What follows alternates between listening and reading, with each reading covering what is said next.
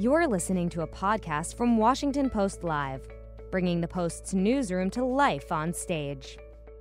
As the Delta variant continues to surge in the United States and around the world, frontline responders are working to increase vaccination rates and ensure the equitable distribution of resources to the most vulnerable communities. CORE co-founders Sean Penn and Ann Young Lee joined Washington Post Live to talk about working with local governments to coordinate COVID-19 frontline efforts in major U.S. cities, across the Navajo Nation, and around the world. Let's listen. Hi there, everybody. I'm Jeff Edgers, the national arts reporter at the Washington Post, and welcome to Washington Post Live. We're fortunate to have two people here who can talk about two issues that are really key in what's going on in our world right now. This is under the heading of coronavirus relief efforts, but CORE, which is the organization that these two co-founded, is also working a lot in Haiti right now and has for more than a decade. And CORE is a nonprofit that basically helps people in the wake of man-made and natural disasters. It stands for Community Organized Relief Effort. And we're so pleased to have Ann Lee, who's been doing this work for years and years, and Academy Award-winning actor and director Sean Penn. So thanks for being with us today. Good to be here. Thanks for having Ann, us. I'm gonna, and let's start with you because you are in Haiti right now, and we're seeing the what I'd call horrific images and stories about what's going on there in the wake of the earthquake. Just tell us what you're seeing right now down there. You know, it really recalls 2010 in a lot of ways, but in so many more ways, it's much worse. Just the fact that we are seeing an incredible amount of destruction in homes and people that are still trapped under the rubble, to layer on top of that the insecurity that's making it difficult for the humanitarian assistance to get in, along with a huge amount of food insecurity that's been happening over the last few years.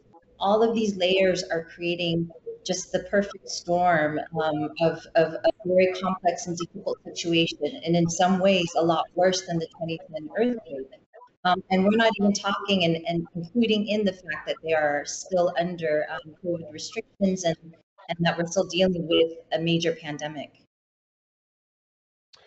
Sean, in 2010, you went down there and you thought you were going for a couple weeks to help out, and you ended up staying for 9 months and running one of the relocation camps. Tell us, as far as you can tell, how CORE is helping right now, and sort of what the biggest needs and challenges in Haiti are at the moment. Yeah, well, I will probably quickly defer back to Ann because she is there. I'll be joining her this coming week. But you know, we were in with heavy equipment teams and medical right away. I believe on day one. The heavy equipment is there both to clear access routes, the roads, as well as to initially help with search and rescue efforts and general rubble removal to let to move towards the eventuality of getting what remains back on its feet with the ability of movement. But Ann can be much more specific to that, and especially I think it's important that she, rather than I, speak to what the current needs are, so that people understand it. And I'll let you. I'm sorry. Sure. I was just going to say, more than ever right now, I know that there's a lot of inclination to send things. I know that there's been a lot of mistrust from the 2010 of, misuse of funds, but we need to support local businesses. There's a lot of businesses that are not affected that need the support, and to be bringing in things from the outside is not helpful. We need basically to support our existing structures here. So purchasing locally, supporting our local government, and working within what is here is going to help in the long term. So sending things from, outside in is not going to be helpful. So please just, find reliable organizations like CORE to be able to send cash and send money so that we can actually support the local efforts that are here For example, from our all Haitian team and our local suppliers, and really sort of look long term rather than just these short term efforts. And I also wanted to ask you, I mean, obviously, this earthquake happens after the assassination of a president in the midst of a pandemic. I sense that vaccination rates are not great in Haiti. Um, how does that complicate what you're trying to do? How does that compare to what you were dealing with in 2010? For example, just getting our materials out to the affected areas. There's a number of roadblocks that people have made because they're quite frustrated. There's a lot of insecurity that makes it very difficult for the assistance to get out. That is a factor that's so different from what we saw in 2010. On top of that, the COVID restrictions or COVID being here is just very difficult. Like the vaccine rates are so low. I think only about 25,000 vaccines have actually been completed thus far. We have 500,000 vaccines that have been donated that are going to be expired in November. And getting these vaccines out is so important at the same time while we're dealing with this other crisis in the South. May I What's just qualify? I'm sorry, yeah. Yeah, I just wanted to just be clear to make sure that anyone listening knows that when Anne says it's not about sending things, that does not include the needed medical supplies, etc. She's talking more specifically about textiles, and people want to send clothes and shoes and hats. Those are the things that we want to leave to the local merchants, artisans, and others to create and sell there. Sean, in 2010, notably, you saw that there was a need for morphine, and people weren't getting it, and they were dying, and they were injured, and it was a horrific idea, the idea that they were suffering like this, and you found a way to get it down there. So I don't know if it's a supply issue with the vaccine. I don't know what supply issues you're dealing with as far as medical supplies. Are you finding you're able to mobilize people now? Are you working connections to try to get this medicine down there and get the vaccinations going in a better way? I'm not asking that question very well, but you know what I'm saying.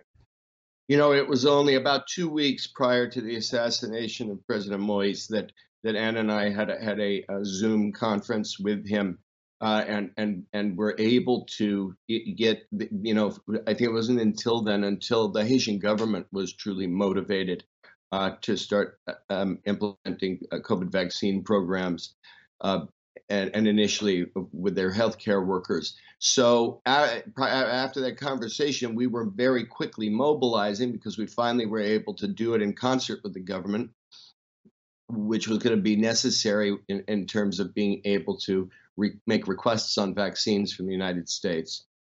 An initial 1.5 million vaccines was committed. We were getting ready to rock and roll. And then that horrible assassination happened, and the country went into lockdown again. And now the earthquake has happened.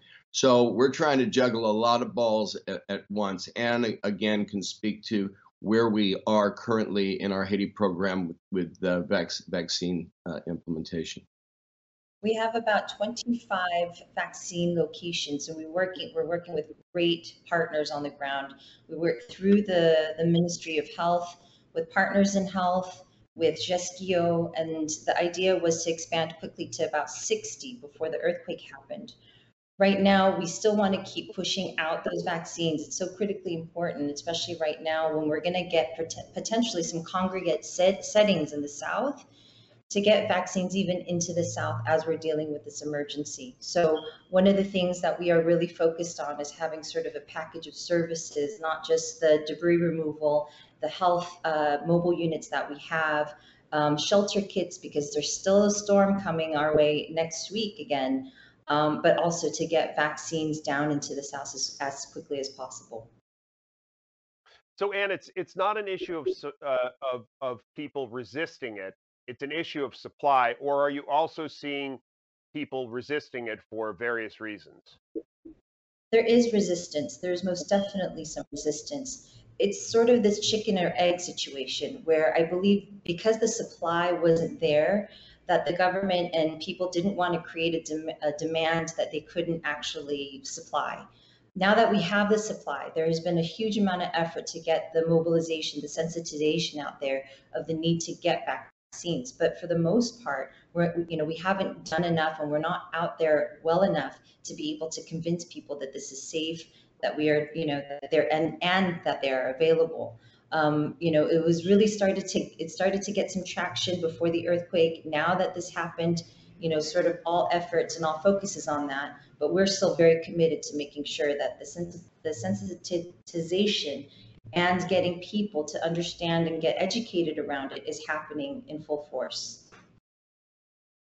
Sean, and I pelted you with questions about this a couple weekends ago for a piece we just did, but I think people want to understand and hear a little bit about Haiti and your connection, and what you found so compelling about that country to have made such a commitment to it over so much time. Because there are other people who have also been drawn to it, and it sounds like there's something very moving once you get down there and see the way that country works. Well, when I went, so much of this was accidental, and to my fortune, but despite the reasons around it, it was because I happened to be free at the time. I had never been to Haiti. Went down with this notion that we would rent a couple of trucks, find a couple of people of grit, and ride around and get these intravenous pain medications distributed. While down there, there were two things that were happening. One is I saw what I considered to be largely the dysfunction of so many NGOs, not all, but so many. And I felt that there might be a better, more direct way to handle. Initially, it was just the emergency issues of the earthquake, and later into development. But all of that was happening while what started as a group of Americans coming in, we began to pick up leadership from within Haiti. And then it became a dominantly Haitian-run organization. So then following their lead, in a sense, was what was inspiring about it. The people of Haiti, we can talk till the end of the world about how extraordinary they are, having faced this, the kind of relentless wrath of living devils and whatever sort of gods on the natural and the man-made disaster front. But there's still so much fight in them. And I think that there's a kind of sacred duty, when one crosses paths with that personality of humanity to stand behind them. Sean, you have a film coming out this week, Flag Day, which is very important to you. Your daughter's in it. You directed it. You're in it. But I wonder, knowing you, is there a part of you that says, I don't think I'm going to go to a press conference and talk about this movie, or I don't need to go to a screening. I need to get to Haiti right now, and I need to help Anne out and work with her. Is that discussion in polite terms going on back of house right now?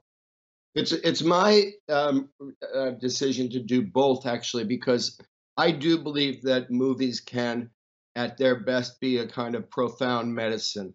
And I believe in this movie. I want people to see it. I especially want people to see it theatrically, which it will be exclusively for a time.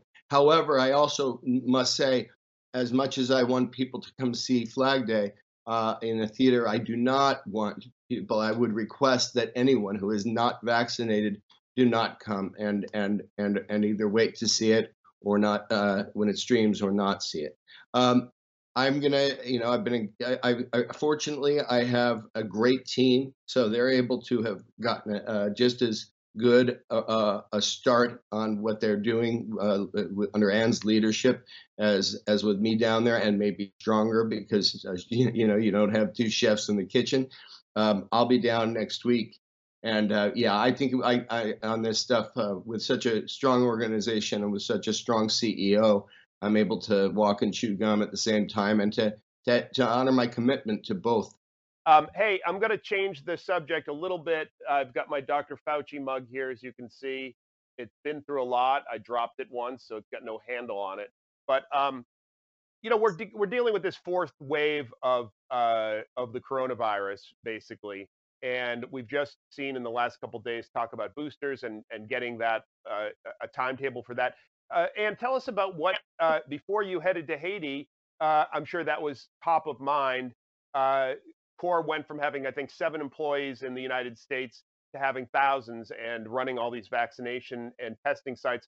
Uh, what's next as far as Core's involvement in that process? Right now, we are going to be focusing on boosters, and there is a huge swath of folk who are still unvaccinated. So we're taking a much more ground approach to get down into those neighborhoods with trusted partners to make sure that everyone gets vaccinated. I mean, we're doing this in Brazil and India, and it's going to take the rest of the world at least a year and a half to get fully vaccinated. In the time, in that time span, not knowing what variant might be coming up again, it's just providing much more urgency for us, not to just vaccinate outside, but also the remaining folks that are unvaccinated in the United States.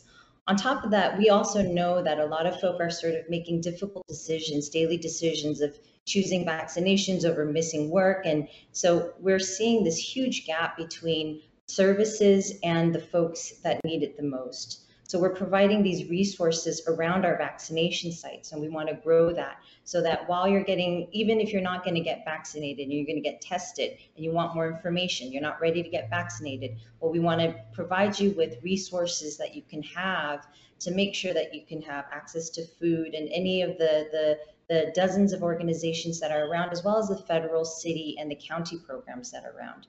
We're going to do health screenings as well with our partner organization like Carbon Health and many others across the United States to make sure that we're really sort of a community point that is surrounding all of the issues that have been uncovered because of this virus, that there's a huge gap of access to health and resources in these communities. How do you balance, you have this huge group of people that have not been vaccinated, and then you have this huge group of people, basically everybody in my house, who want to get a booster shot like tomorrow. So how do you balance getting to those people who haven't even taken the shot for whatever reason and distributing the booster? Because we seem to need that booster. We're hearing about so many breakthroughs right now. I think we've developed a huge amount of capacity operationally to kind of expand and contract as needed. And you need to have both. That's why we've been very flexible to create these large static sites, these large fixed sites where huge numbers of people can come in, thousands per day, which we're very accustomed to, but at the same time have these tiny mobile units that are sitting within these little communities and having just a day-to-day personal conversation that's much more down onto the ground. You have to be able to do both, and I think that's why we've been so successful. I think it's because we've been very adaptive to the very different things that are needed to get this vaccine out. Sean, it's always interesting to see someone who has a film coming out tell people to stay away if they don't meet some condition. And you go to these Q&As and you say, hey, if you're just tell people who aren't vaccinated, do not come to my movie. How do you deal with on a simple level the fact that we live in this glorious country where there are wonderful things, but there are also so many people who are unwilling to get vaccinated or give you an argument for why it's taking away their liberties? How do you deal with that? Because we have such a problem having conversations today. I guess yelling at them doesn't work. What do you do on a simple level here? Well, look, I would say irrationality is the religion of the radical libertarian in America today. And so I think the strongest first step we can take is to focus on the larger group of Americans who do recognize that the great history of individual independence and our country's independence is a recognition of interdependence. And we just have to put one foot in front of the other every day and just assume that the church of that religion will ultimately collapse, because it really doesn't have a foundation in anything but fear and rage and alienation. We have a view, we get viewer mail, as you know. We have a question from Judith in Colorado. I'll let either of you take this. Uh, she has asked about the testing you've been doing and the vaccinations you've been doing in Navajo Nation. A third of households, I think, lack plumbing and running water. Tell us about how CORE got involved there and what specifically took place. Yeah. Again, I will quickly defer to Anne in the follow-up. We went into Navajo Nation very early. I think we were able to be very productive there, in particularly because there are challenging cultural hurdles in terms of making sure that there's a trust. There's been a lot of violation of trust from outsiders coming in, and I think we started to work with President Nez right in the initial testing period, and with the Indian Health Service and Johns Hopkins, who have had a presence and a trusted presence there for about 4 decades. But Anne can give you more detail. We went down and really sort of what we learned in Navajo Nation is what sort of it was the base of how we responded in so many places. The testing and the contact tracing piece was only one tiny piece of the puzzle. To actually affect change, we realized we needed to have other resources, food from World Central Kitchen that we organized, as well as shelter, because a lot of people, asking them to separate out was very difficult. Asking people to, wash their hands when they don't have running water. So having hygiene kits and setting up water stations. So the package of services that we brought together alongside all these partners was really this incredible, push for us to kind of bring that out to all the other cities as well. So I really, give a lot of credit to, President Nez and Dr. Jill and our partners at the Center for American Indian Health, because they said clearly, this is not going to be enough. For us to actually lower the rate and make sure that people are not getting sick, we need this entire package of services, which then sort of brings us back to, Los Angeles, and ensuring that, again, people have resources alongside their testing and their vaccinations.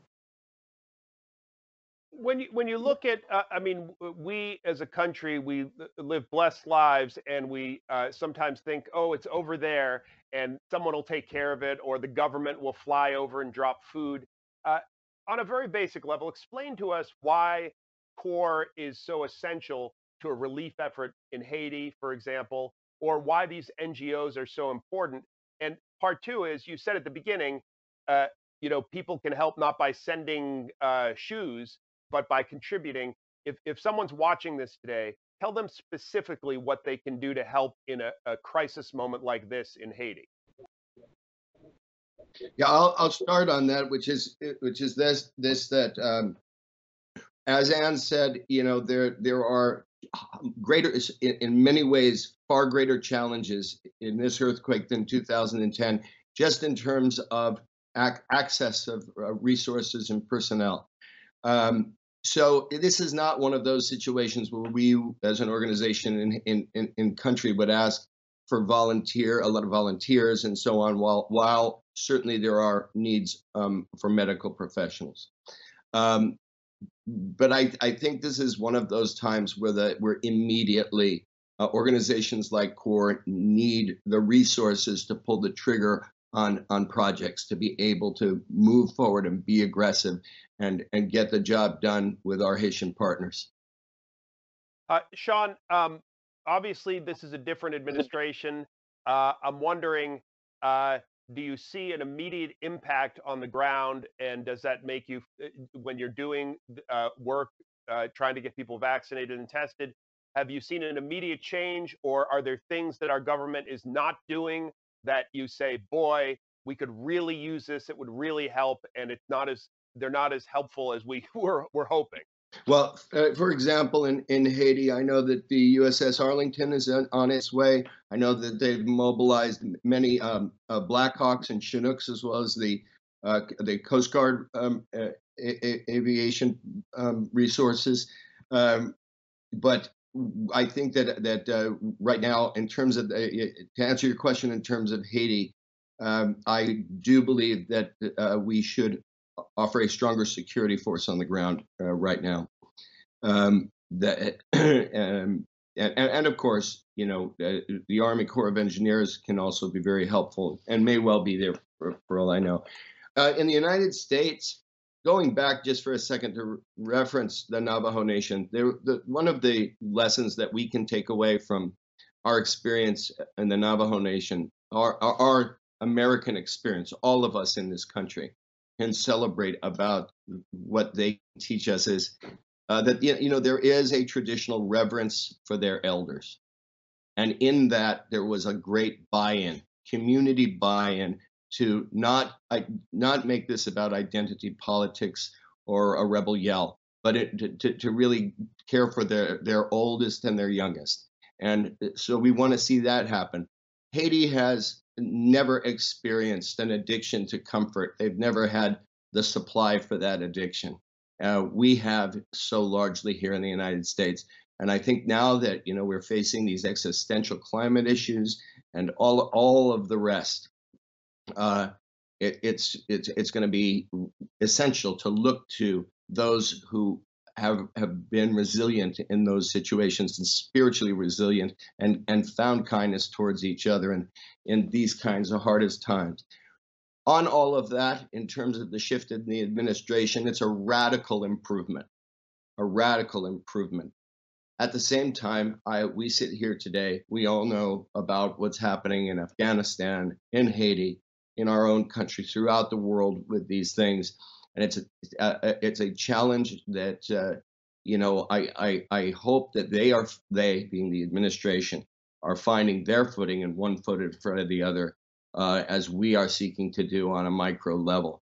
Right to date, our feeling is that they have been responsive, and most appreciated was the immediate clarifying of principles that finally happened once the Biden administration took office. Hey, look, we could talk to you two for hours, but you actually have things to do that are important. And so thank you so much for this conversation, a very important and timely one. And thank you for all you're doing. And Ann, we'll be thinking of you, and we hope you're safe, and we appreciate what you're doing there in Haiti. Thank you. Thank you, Jeff. Thank you. Thanks for having us. And folks, to see about our upcoming programs, we have a robust schedule on Washington Post Live. Go to WashingtonPostLive.com. And I'm Jeff Edgers, and have a great day. Thanks for listening. To hear more interviews from this series and other Washington Post Live programs, visit us at WashingtonPostLive.com.